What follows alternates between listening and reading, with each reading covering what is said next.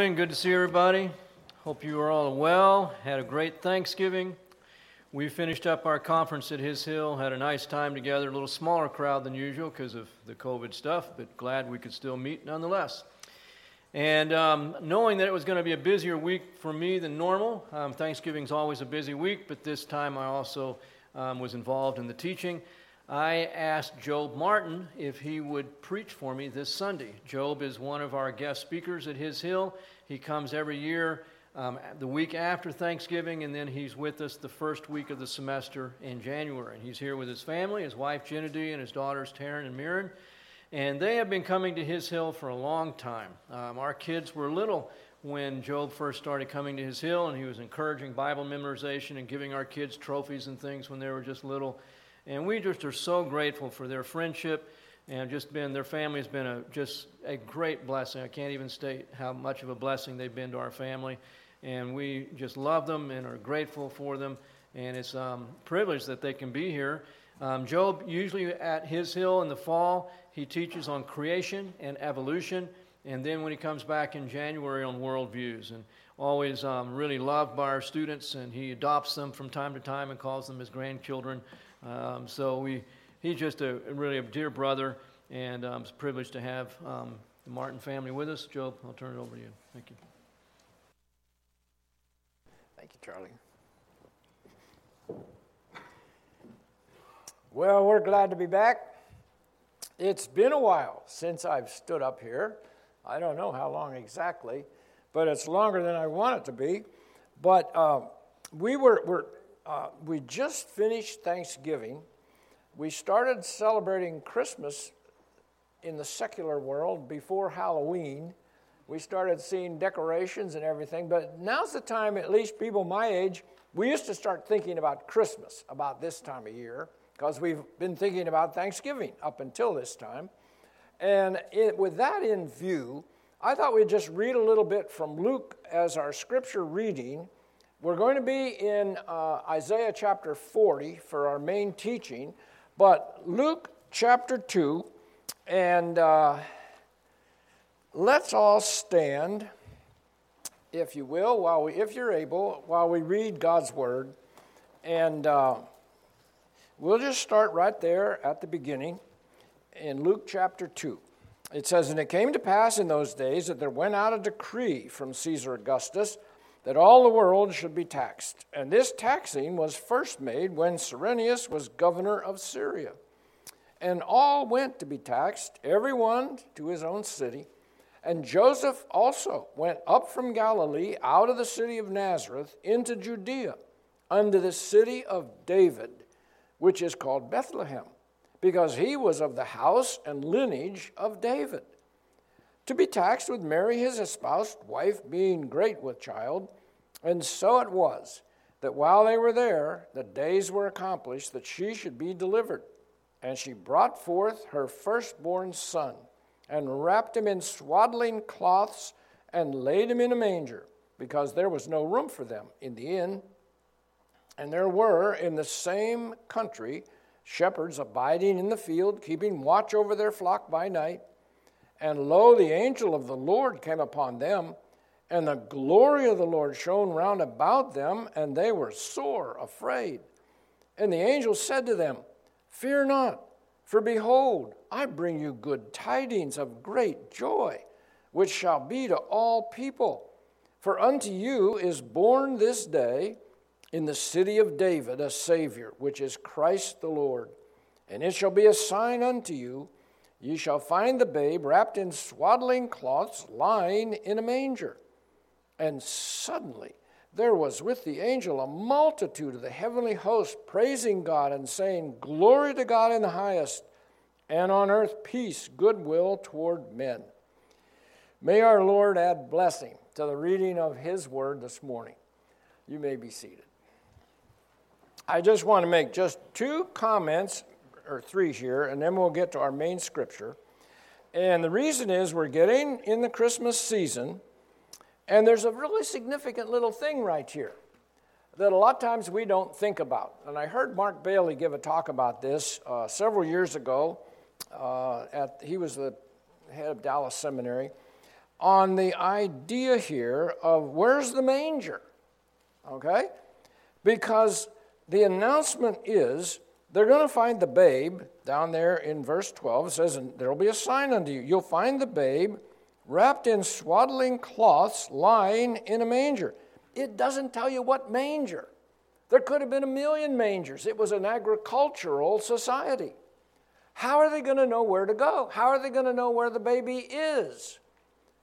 Because there's only one manger that used swaddling cloths. And that was the manger. It was called Migdal Eder. It is where they prepared the lambs to take them up for the sacrifice. So I think it's 99.9% sure the Lamb of God, the Lord Jesus Christ, was born in the very manger where the priests would prepare the lambs for the sacrifice. And the swaddling cloths were made, according to Arnold Fruchtenbaum, from the old gowns of the priest. They would tear them into cloths, take them down to Migdal Eder, the Tower of the Flock it was called, and they would catch the baby lambs as they're born. They weren't supposed to be bruised or anything. Then they would clean them up with these swaddling cloths. Then they would wrap them in the swaddling cloths to take them up for the sacrifice. I believe Jesus was born in the very place where the sacrificial lambs were born. And so as you talk to people this Christmas, you might keep that in mind. You might say, there's something really interesting here. And of course, David went back to Bethlehem and the city of David because he was of the lineage of David. Joseph, Mary's legal husband, came down through Solomon, if I recall. Mary came down through David's older son, Nathan. So Jesus inherited the royal and the legal rights to the throne of David through his two parents. So he was it. All right, so that's our little devotional. Now let's go and take a look at Isaiah 40. And it's talking about Jesus coming the second time. And Isaiah is called the Bible in miniature. Some of you have probably heard about that. Why? Well, the first 39 chapters of Isaiah have pretty much to do with the law and the consequences for not loving the Lord with your whole heart and going after the world, the things of the world. And the Jewish people had done that. And they're coming under the judgment of God. And so Isaiah 40 is the transition chapter between that Old Testament idea of, love the Lord, obey the Lord. If you don't, there's consequences, the law. And into the New Testament. And the last 27 chapters are the New Testament ideas with the best chapter in the Old Testament, or the Tanakh as it's called, the best chapter with the gospel, Isaiah 53. And so, what do we have then? Well, we have 39 books in the Old Testament, 39 chapters in Isaiah that deal with Old Testament idea. Then we have 27 books in the New Testament. We have 27 chapters in Isaiah that deal with the New Testament idea. The deliverer is coming. And so where does it start? Isaiah 40 starts with John the Baptist. Where does the New Testament start? With John the Baptist. How does it go from there? It goes into the gospel. Then it ends up with Isaiah 65, down about verse 17, the new heavens and the new earth. So it's like the whole trend of the New Testament, from the gospel to the new heavens and the new earth, and then the very last verse of Isaiah 66:24 is an allusion to the lake of fire. And so the whole thing is right here. And so let's go and see why there's a problem here. And in Isaiah, what's going on? In order to do that, we have to first take a quick look at Revelation chapter 2.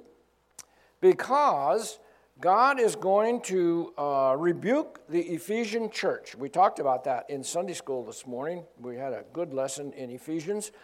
And you look at Ephesians, and in the chapter 1, they're loving the Lord. You go to the last chapter, they're loving the Lord, but there's warfare. But then it also says our salvation. Where does it come from? It doesn't come from our works.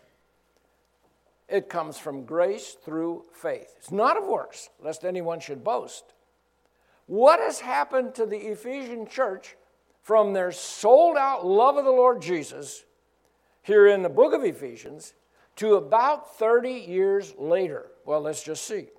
In Revelation chapter 2, verse 1, unto the angel of the church at Ephesus. So he's writing to the Ephesians. This is Jesus speaking through John. These things saith he that holdeth the 7 stars in his right hand, who walketh in the midst of the 7 golden candlesticks. I know thy works, and thy labor, and thy patience, and how thou canst not bear them which are evil. Thou hast tried them which say they are apostles, and are not, and hast found them liars, and hast borne, and hast patience. For my name's sake hast labored, and hast not fainted. They're doing all these good things. They're doing what the church is supposed to be doing. And he's congratulating them for that. But then he says, nevertheless, I have somewhat against thee.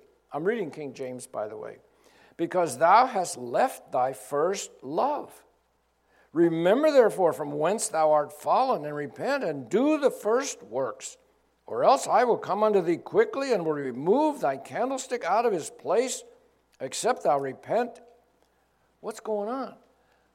They are this church that loved the Lord. They're doing all the right things. He's congratulating them. They got a problem. They lost their first love. They're not loving the Lord Jesus with their whole heart and mind and soul and strength. So why are they doing all these good works? Well, he doesn't tell us. But they're not doing it out of love for him. Are they doing it out of pride? Are they doing it out of competition with some of the other churches? Well, boy, look what we're doing over here in our church. Okay, man, we're pretty good stuff. He doesn't tell us. But he does tell us there is a serious consequence if we walk away from our first love into the ways of the world. And that's what they had done. They are building idols. They're loving the things of the world. By the way, how about you? You see? Is our Lord your first love? Is he my first love? Or am I loving the things of the world? Is that where I'm really committed? I'm visualizing me here, or me there, with this, or with that, or with this, or with that. And I lost my first love. Well, let's see what happens back here in Isaiah. So back to Isaiah chapter 40. And we'll just be making some comments as we go along. And Hosea, Amos, and Micah were also contemporaries of Isaiah. So all 4 of those men were writing at about the same time. So he starts out, comfort ye my people. Now, they've been hearing about this judgment, and they've been working up to getting this judgment is coming. Comfort ye my people, saith your God. Speak ye comfortably to Jerusalem. Cry unto her, that her warfare is accomplished. See, there's a deliverer coming, that her iniquity is pardoned. For she hath received of the Lord's hand double for all her sins. Verse 3. The voice of him that crieth in the wilderness. Who's that? That's John the Baptist. Prepare ye the way of the Lord. Make straight in the desert a highway for our God. I'll tell you what, go over to Matthew chapter 3 for just a minute. Keep your finger there in Isaiah. Matthew chapter 3. So right at the beginning of the New Testament, it says, Matthew 3:1, in those days came John the Baptist, preaching in the wilderness of Judea, and saying, Repent ye, for the kingdom of heaven is at hand. For this is he that was spoken of by the prophet Isaiah. We just read it in Isaiah. This is like 700 years later. In other words, God was prophesying what Isaiah was, what John the Baptist was going to say, and our Lord is prophesying that 700 years before John the Baptist ever even comes on the scene. For this is he that was spoken of by the prophet Isaiah, saying, the voice of one crying in the wilderness, Prepare ye the way of the Lord, make his paths straight. And it goes on. So that's where the New Testament begins. That's where the New Testament part of Isaiah begins. And then it says this, verse 4, every valley shall be exalted. By the way, this is my favorite chapter in the Old Testament. I went back and forth with myself. Where should I go? What should we talk about? And I'm thinking, maybe the first time I spoke here, it was like 25 years ago, I think we talked on this chapter. But anyway, he says, verse 4, every valley shall be exalted. By the way, it wasn't here. It was in the old log cabin church. Does anybody remember that? Nobody remembers that. Oh, Charlie remembers that. All right. Every valley shall be exalted. Every mountain and hill shall be made low. And the crooked places shall be made straight, and the rough places plain. And so you're thinking, well, what's that have to do with anything? Well, they had a custom in those days. When the monarch came to town, the people would go out and they would level out the highways because they're mostly dirt roads. They'd take the boulders out. They would smooth it all out because they didn't want the king to be grouchy when he came into town because he got bumped all over everywhere in his chariot bouncing into town. So they would go out and smooth the road, okay? Now, what is this? Why is this talking this way here? Well, when Jesus, this is second coming talk, by the way. When Jesus comes, he's going to rearrange the earth. And the glory of the Lord shall be revealed, and all flesh shall see it together. For the mouth of the Lord has spoken it. The voice said, cry. And he said, what shall I cry? All flesh is grass. All the goodliness thereof is as of the flower of the field. The grass withereth, the flower fadeth, because the Spirit of the Lord bloweth upon it. By the way, I speak on college campuses, university campuses, on this creation evolution issue, and I always say, death began with Adam. There was no death before Adam sinned. Death was the punishment for sin. Adam, if you eat of that tree, the tree of the knowledge of good and evil, you're going to die. What does that mean? Adam wasn't going to die unless he ate of that tree. I think God made Adam to live forever. Adam ate of the tree. As a result, what happened? Death. Are we all going to die? Yeah, we're all of the genetics of Adam. And so, in Adam, all die. But in Christ, all can be made alive when we trust in him. Okay? So, here we have Adam, and he brings in death. So I'll go on these college campuses and I'll say that. And then wait a minute. What if Adam ate a carrot? The carrot is dead. That means there was death before Adam. I said, well, now hang on a minute. You know, there's three kinds of things that we would call living things.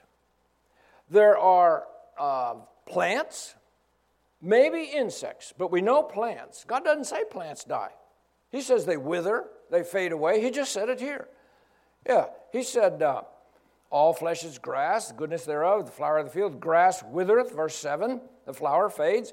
He doesn't say they die the same way that animals and people die. So let's say that plants have what we might call flesh. Animals have flesh and a soul. Did you know they have a soul? It's the same word used for our soul in the Hebrew, the nephesh. We have a nephesh, they have a nephesh. What's your soul? Your mind, your body, your emotions. Your mind, your will, your emotions. Does your pet dog have a will?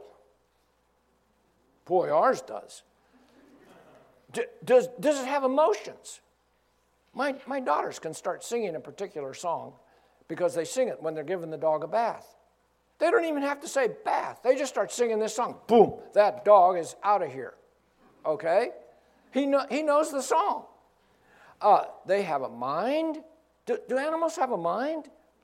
Wow, think what they can do. A polar bear can find food when there's nothing but ice. They plot, they plan, they stalk. Did you know a polar bear covers its nose when it's sneaking up on a seal hole? Somehow it knows that nose is black. And so here's the seal, sees this black thing coming at it, and it's going to, that might be danger, boom, down it goes. So the polar bear covers his nose with his front paws and slides in on his belly, push him with his rear legs so he can get up real close, and he looks white like everything else. By the way, even though he's not white, did you know their hair is translucent? It's clear. It's the way the sun goes through it. Is water white? No, it's clear, right? What color is snow? White. Is snow water? Yeah, it's the same thing. Anyway, let's go. I'm getting off track. My family's down here probably saying, get back on track. Come on. All right, let's go to verse 8. The grass withereth, the flower fadeth, but the word of our God shall stand forever. God's word is eternal. By the way, God is eternal. Look in verse 28, same chapter. Hast thou not known, hast thou not heard that the everlasting God is eternal, his word is eternal. What else is eternal? You. People are eternal. Where are we supposed to invest our lives as people? In the three eternal things: God, his word, and people. How are you doing? How much eternal investment did you accomplish this last week with God's word, God, and people? Are you investing in people? Are you sharing the gospel? Are you making disciples? All right, so he says this then, verse 9. O Zion, that bringest good tidings. See, the Jewish people had the good tidings back then. Do we have the good tidings now as God's people, as the church, as the believers? We've got the only good tidings. And you know what? A lot of us have lost our perspective. Oh, I forgot. That's the title of my sermon. Don't lose your perspective. I just remembered it. I may forget it before I get to the other end of this. Don't lose your perspective. The Jewish people had lost their perspective at this point. They've moved into worldly things. They're worshiping the idols. They're building their own idols. They're doing all kinds of things. God says, no. Love me. Worship me. I'll take care of all these other things. O Zion, that bringest good tidings, verse 9. Get thee up on a high mountain. O Jerusalem, that bringest good tidings. Are you praying for Jerusalem? Our Lord doesn't command us to pray for very many things at all, but he does say, pray for the peace of Jerusalem. Why is that important? If there's peace in Jerusalem, and there will be no peace in Jerusalem until the Prince of Peace comes, what's his name? Jesus. When the Prince of Peace is ruling in Jerusalem on the throne of David, there will be peace in Jerusalem. There will be peace in the world. When you pray for the peace of Jerusalem, Psalm 122, verse 6, you're also praying the rapture will be over. The tribulation days will be over. We're with the Lord. All right? So it's kind of selfish to pray that, isn't it?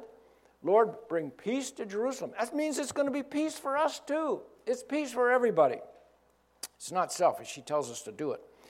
All right, so he says, O Jerusalem, bring us good tidings. Lift up thy voice with strength. Are you doing that? Or are you kind of whispering behind people's back? I'm a Christian.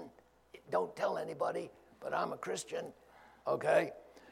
Be not afraid.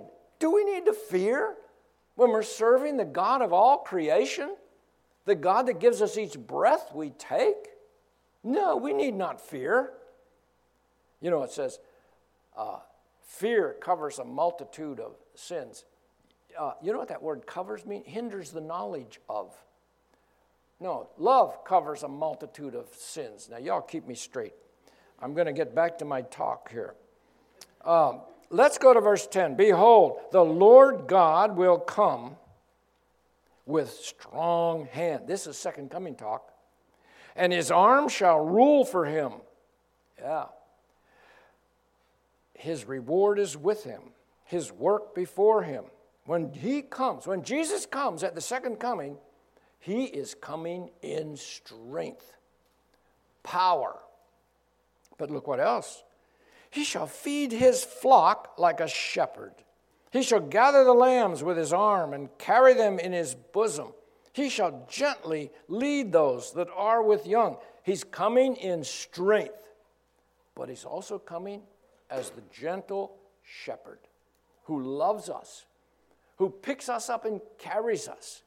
That's our Lord Jesus, our loving Lord. He is love. God is love. He is love. Well, let's go on now. So what he's going to do next is, now remember, our Lord is talking to his people Israel. Application, he's also talking to us. Scripture has one interpretation, many applications. And he is telling them, hey, you're off track. You've lost your perspective. Let's get back on track. Now, to do that, he's going to remind them again who he really is. He's going to do that in a little bit right now. So let's see what he says.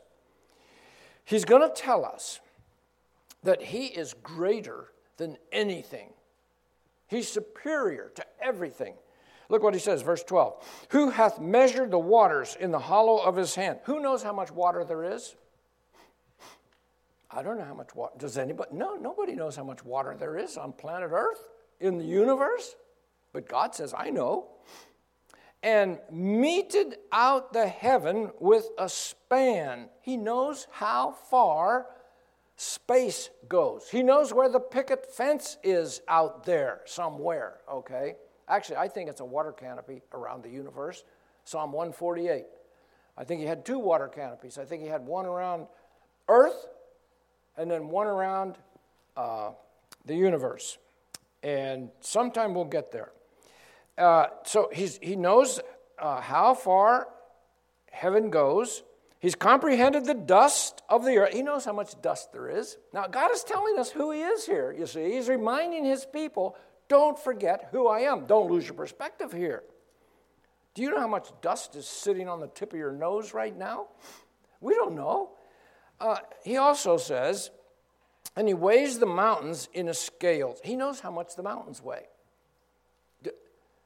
I can't even think of a mountain in Texas. Is there a mountain down here? There's got to be one. We could say, how much does that mountain weigh? Well, nobody knows. God says, I do. We climbed Pikes Peak one time. I don't know how much it weighs. God says, I do. I know the air's a little thin up there. I know that. And he says, and the hills in a balance. This has the idea of God is keeping this earth in balance. Now, what does that mean? By the way, there's a name for that in science. It's called isostasy. The earth is in balance. If the earth is spinning and it gets out of balance, it's going to wobble. God says, I keep it in balance. Now, somebody needs to do a study on this.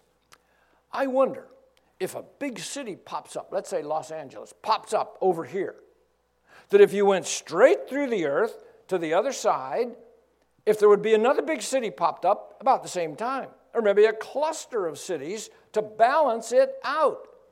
God is telling us here, I keep the earth in balance. We're doing all kinds of things to take it out of balance. I haven't seen a study on that. Maybe one of you would like to try that. See what you can find out. Then let me know. Then he says this, verse 13. Who hath directed the Spirit of the Lord? In other words, or being his counselor, hath taught him. Can you tell the Lord anything? Can you counsel him? Well, we do all the time, don't we? Lord, it would have been better if you did it this way. Lord, your timing is off. We should have had this time. No. Lord, that was too soon. We were waiting for this. We try to tell him all the time, don't we? But he said, no, you can't do that. You can't do that because I know everything. With whom took he counsel? Does God have to call us up and say, hey, I don't know what to do here. What are we going to do? No. He says, with whom took he? He doesn't take counsel with anybody. Who instructed him? See, God knows everything. Does he know the situation of the politics in the United States of America at this particular moment? Don't lose your perspective, okay? Does he know what he is going to do with who gets the Electoral College vote on December the 14th or whatever it is? Does God know ahead of time what's going on? Yeah. What's he want us to do? Be faithful. share the gospel, make disciples. It's kind of like 1 Thessalonians chapter 4. Before we read about the rapture, what's he telling us to do? Be calm, go about your work as usual. The world is watching, okay? We don't panic. We don't get upset. It's kind of fun to talk about, I'd have to admit. But God has it under control. Let's not lose our perspective. He says, with whom took he counsel? Who instructed him? Verse 14. Who taught him in the path of judgment? Nobody. You think of our God. He knows everything. Does quantum physics catch him by surprise? No, it was in his mind to begin with. He gave it to men. He gave all these inventors. He gave it to them. He knows it all. And it's for a blessing to us. Who taught him is a path of judgment, and taught him knowledge, and showed to him the way of understanding? Nobody, because he knows it all. Why would we want to worship idols and worship other things rather than our Lord?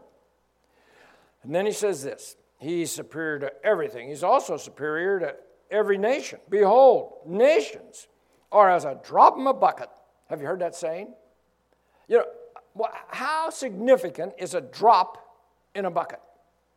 Okay, let's say, when I used to work on my cousin's farm, we fed the pigs what they called pig slop. I don't even know what it was, but it was in a bucket. So you take the bucket, you dump it in the trough, and then you would hold the bucket up, you would look in there, oh no, there's still a drop down there. You take your finger and you just pull. No, you don't even think about the drop in a bucket. God is saying that's how nations are compared to me. Now what else? And they are counted as the small dust of the balance, a speck of dust on a scale. Okay, now some of you ladies remember the days when you wanted to get down to the grocery store and buy some tomatoes. Maybe you young people can't even visualize this, but there used to be like a tin can thing hanging here on a chain, and then there's this big dial up here, which was your pounds, okay? So you would put your tomatoes in that thing. It would weigh me like, okay, I'm getting 2 pounds of tomatoes. But before you put your tomatoes in the pan, you know what you did?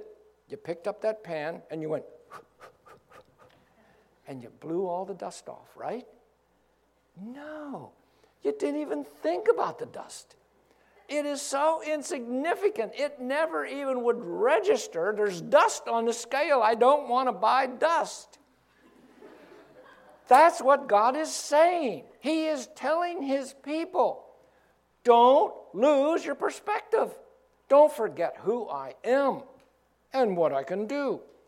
All right, so then he says, behold, this is still verse 15. Behold, he taketh up the islands, as a very little thing. He can lift an island right up out of the ocean. Can you do that? No. God says, I can. And then he says this, and Lebanon is not sufficient to burn. Take a whole country. Lebanon, a whole country, is not sufficient to burn, nor the beast thereof sufficient for a burnt offering. Take a whole nation. It is nothing before me. Well, look what he says in the next verse. All nations, so put them all together. All nations, China, United States, Pakistan, Russia, India, put them all together. Before him, they are as nothing. Now look at this.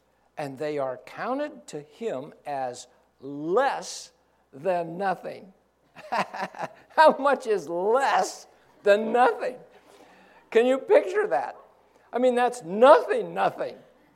And God says, take all the nations of the world.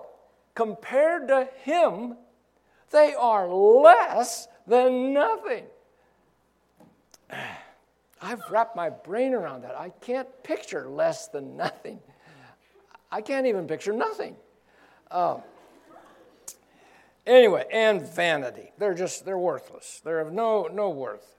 Then verse 18, to whom then will you liken God? There's some artist terms in this verse here. Or what likeness will you compare to him? Get out a pen and paper. Get out your watercolors. Get out your oils. Paint a picture of me. You can't do it. Okay? That's what he's saying. You can't do it. You can't paint a picture of God. That picture you have hanging at home of Jesus, okay? That's not a photograph. Somebody's idea, okay? You can't do it, he says right here. Then verse 19, now here he's getting into what they've been doing. They've forgotten who their God is. They've lost their perspective. What are they doing? They're making idols. Verse 19, the workman melteth the graven image, and the goldsmith spreadeth it over with gold, and casts silver chains. And he that is so impoverished he has no oblation chooses a tree that will not rot. They can't even make idols that don't rot. God says, I don't rot. Trust me, I'm here. I'm eternal. And then, where am I here? Verse 20, that's where we are. Unto him, I better keep my finger there. A cunning workman to prepare a grave. You try to picture some cunning workman can make an idol you can worship. That's stupid. That's what God is really saying. This is stupid. My people have lost their perspective. They've forgotten who I am, what I've done. Verse 21, have you not known? Yeah, you have. Have you not heard? Yeah, you've heard it 1,000,000 times. Hath it not been told you from the beginning? It has. Have ye not understood from the foundations of the earth? Yeah, they've understood, but they've made a choice. We love the things of the world more than we love our Lord. Now, we've got to be careful that we don't do the same thing. We don't want to start loving the things of the world more than we love our Lord. It is he that sitteth upon the circle of the earth, or the vault of the earth, or the sphere of the earth. By the way, I don't know if you knew it, but the flat earth idea is back. I mean, I can't believe it. With all the evidence we have now from science, the flat earth idea is back. And we're going to churches. Our friends in England, many of them have deserted the Bible to go with the words of man, and the words of man are saying the earth is flat. Now, what do you do about that? Well, here's what I do. I say, okay, and we've gotten into some very warm arguments. I say, okay, I'll tell you what. You believe the earth is flat. Show me a picture of the edge, and I will believe you. Okay? If it's flat, there's got to be an edge out there somewhere. Okay? Show me a picture of the edge, and I'll believe you. They can't do it. They can't do it because earth is a sphere. And so, I didn't keep my finger there. Here we are, 22. It is he that sitteth upon the circle of the earth, and the inhabitants thereof are as grasshoppers, that stretches out the heavens. By the way, I think that helps with the speed of light problem. God says he stretched out the heavens. What if everything was in closer with the light already here and he stretched it out? And as a curtain, he spreads them out as a tent to dwell in. Verse 23, that bringeth princes to nothing. He maketh judges of the earth as vanity. You know, these judges, they think they're so powerful. They're doing things against our Constitution right here in the United States. They think they're so powerful. You know what? God's going to bring it to vanity. Verse 24, yea, they shall not be planted, yea, they shall not be sown, yea, their stock shall not take root in the earth, and he shall blow upon them, and they shall wither. By the way, who is the most powerful man to walk on the earth other than Jesus himself? It'll be the Antichrist, indwelt by Satan himself, the most powerful figure. How does Jesus get rid of the Antichrist? I whistled. I didn't mean to whistle. I was just going to. He blows. 2 Thessalonians chapter 2. It says he blows on him and he's gone. This powerful man. He is nothing compared to our Lord. Don't lose your perspective. All right? So now where's he going to go? So he'll blow on them, verse 24, and they'll wither, and the whirlwind shall take them away as stubble. What is stubble? It's lightweight waste. Lightweight waste. Verse 25, to whom then will you liken me, or shall I be equal, saith the Holy One? There is none. There is none. Don't forget. Don't lose your perspective, my people. There is none. Lift up your eyes on high, and behold, who hath created these things? This is King James, it's talking about the stars. Who has created the stars? That bringeth out their hosts by number. He calls them all by names. God has a number and a name for every star. Okay, somebody tell me, how many stars are there? Don't tell me, because you don't know. Okay, nobody knows. They are now saying there could be 1 trillion stars, and God has a name for every one. If all of us sat here the rest of our lives and thought up nonsense syllables, geep, goop, broop, bop, whatever we could think of, we couldn't get 1/10 of 1% of 1 trillion words. God has said, look, I know everything, I'm all powerful, and I love you with infinite love. I sent my son to die for you because I love you so much. So he calls them all by names. Now, don't fall for this. Somebody got this entrepreneurial idea. I'm going to start a little company, and I'm going to sell the idea to people that they can name a star. And they'll send me so much money, and we'll say, star X293 is named Charlie. And then you think, oh boy, there's a star named after me. God says, I've already named them. You can't name the stars. I already did that. Because of his strong power, not one of them is missing. Not one fails. Uh-oh. I thought stars blew up and were gone. See, we need some Christian astronomers that go to the Bible first. And God said, there's no stars missing. He says it right here. There's none missing. Well, that means there's still something there. If they've seen a star blow up, there's still something there. Verse 27, why sayest thou, O Jacob, and speakest, O Israel, my way is hid from the Lord? You see, God doesn't really know what's going on with me.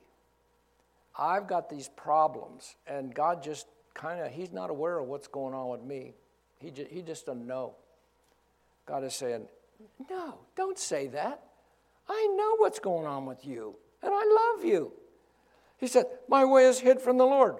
My judgment is passed over. Well, God just doesn't care about me. No, I mean, those nasty people, he should be judging them. He's not. He doesn't care about me. No. God says, I sure do.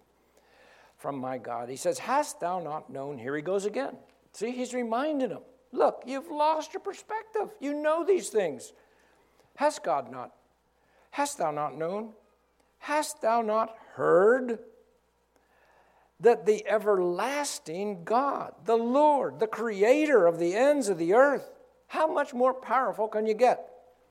He faints not, neither is weary. There's no searching of his understanding. He's unlimited.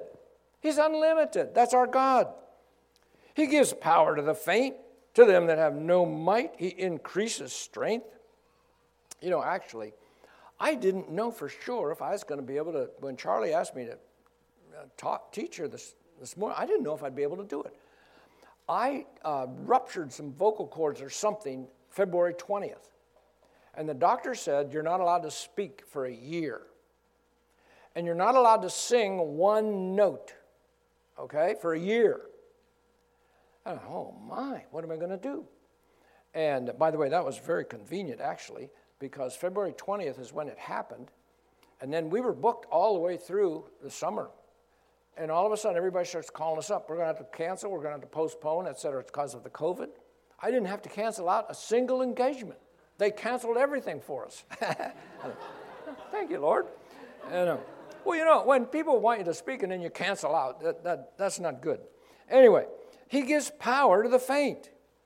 And to them that have no might, he increases strength. So I'm listening to my voice this morning because I don't know how it's going to go. And by God's grace and prayers, many of you have been praying for me. I thank you for that. It's going pretty good. Even the youths shall faint and be weary, and young men shall utterly fall. God says, bring me your strongest. Bring me your biggest, strongest young man.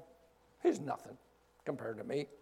And then he says, but they that wait upon the Lord shall renew their strength. By the way, that word renew comes from the Hebrew root that means exchange. They will exchange their strength. Well, that's what we're supposed to do, isn't it? We're going to put off the old and put on the new. We're going to exchange that old self for this new self that we are in Jesus. We're going to get rid of that old self moment by moment, which tends to pop up its ugly head more times than we like. So God says, hey, you'll renew your strength. You'll exchange your strength. You'll put on my strength, the strength that can lift islands up out of the ocean. And that kind of strength, he says, they shall mount up with wings as eagles. You know, you see an eagle up here soaring, and you're thinking, isn't that wonderful? He just finds that thermal. He doesn't have to do anything. He's just holding his wings out and soaring up here. Except he is doing something. The thermal is holding him up. The thermal is doing the hard work. But he's also doing something. Because let's say the wind current changes, that hits that the first wind, feather. The wind, and they have 1,500 feathers. They have nerves and muscles going to individual feathers. They can lift a feather, they can turn a feather, drop it. So let's say the wind changes. He lifts that feather 3 degrees, turns it 1 degree. Well, that means the wind is off on all these other feathers. So now he has to adjust all those feathers. Okay? So all you see is this gently soaring up here, but he's doing all this. They say, an insult, you bird brain. Wait a minute. I can't even control 2 arms doing this, okay? And they're doing this. They are smart, okay? So he's up here doing all this. Now remember, Peter is in prison. And they chain him. And they lock these huge iron doors. And the angel comes. And the chains drop off. The iron doors fly open. And then the angel says, Peter, put your sandals on. What? I mean, if the angel can make the chains fall off, why can't he make the sandals go on? Now, you see, there are some things only God can do. But there are some things he expects us to do. You know what one of those is?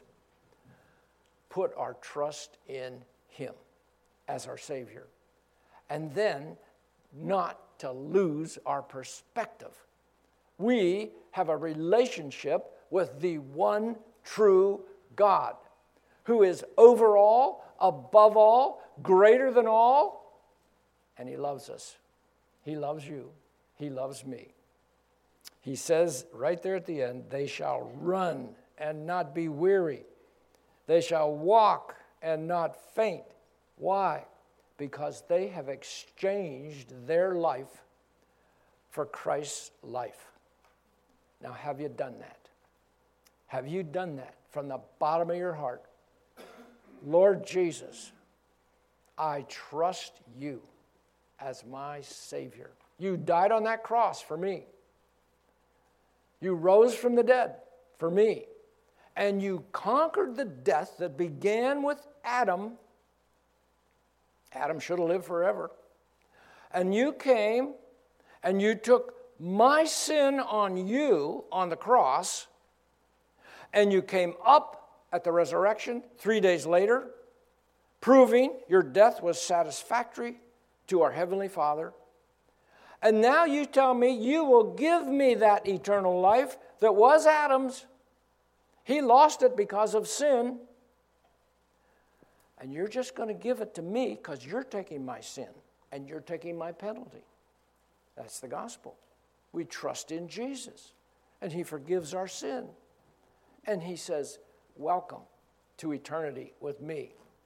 And we put on him to walk through this life now with all his power as his people. Have you put your trust in Jesus, our crucified and bodily resurrected Lord and Savior? If not, I encourage you to do it today. talk to Charlie, talk to one of the elders. Say, I need to get that straightened out once and for all. And then let's not lose our perspective. Let's trust our Lord, and let's trust Him with our health, with our politics, with our future, with our studies, with that one child, with all of it. We trust Him. Let me pray. Thank you, Father, that we could be here today. And I thank you for Bernie Bible Church and their commitment they have to exalt the name of the Lord Jesus Christ before the watching world. Keep them faithful and keep them teaching the Word. And then help all of us to keep growing in the grace and knowledge of the Lord Jesus. And if someone needs Jesus today, I pray today, they will just pray to you, Heavenly Father, through Jesus, and put their trust in Him as their Savior. In Jesus' name I pray. Amen.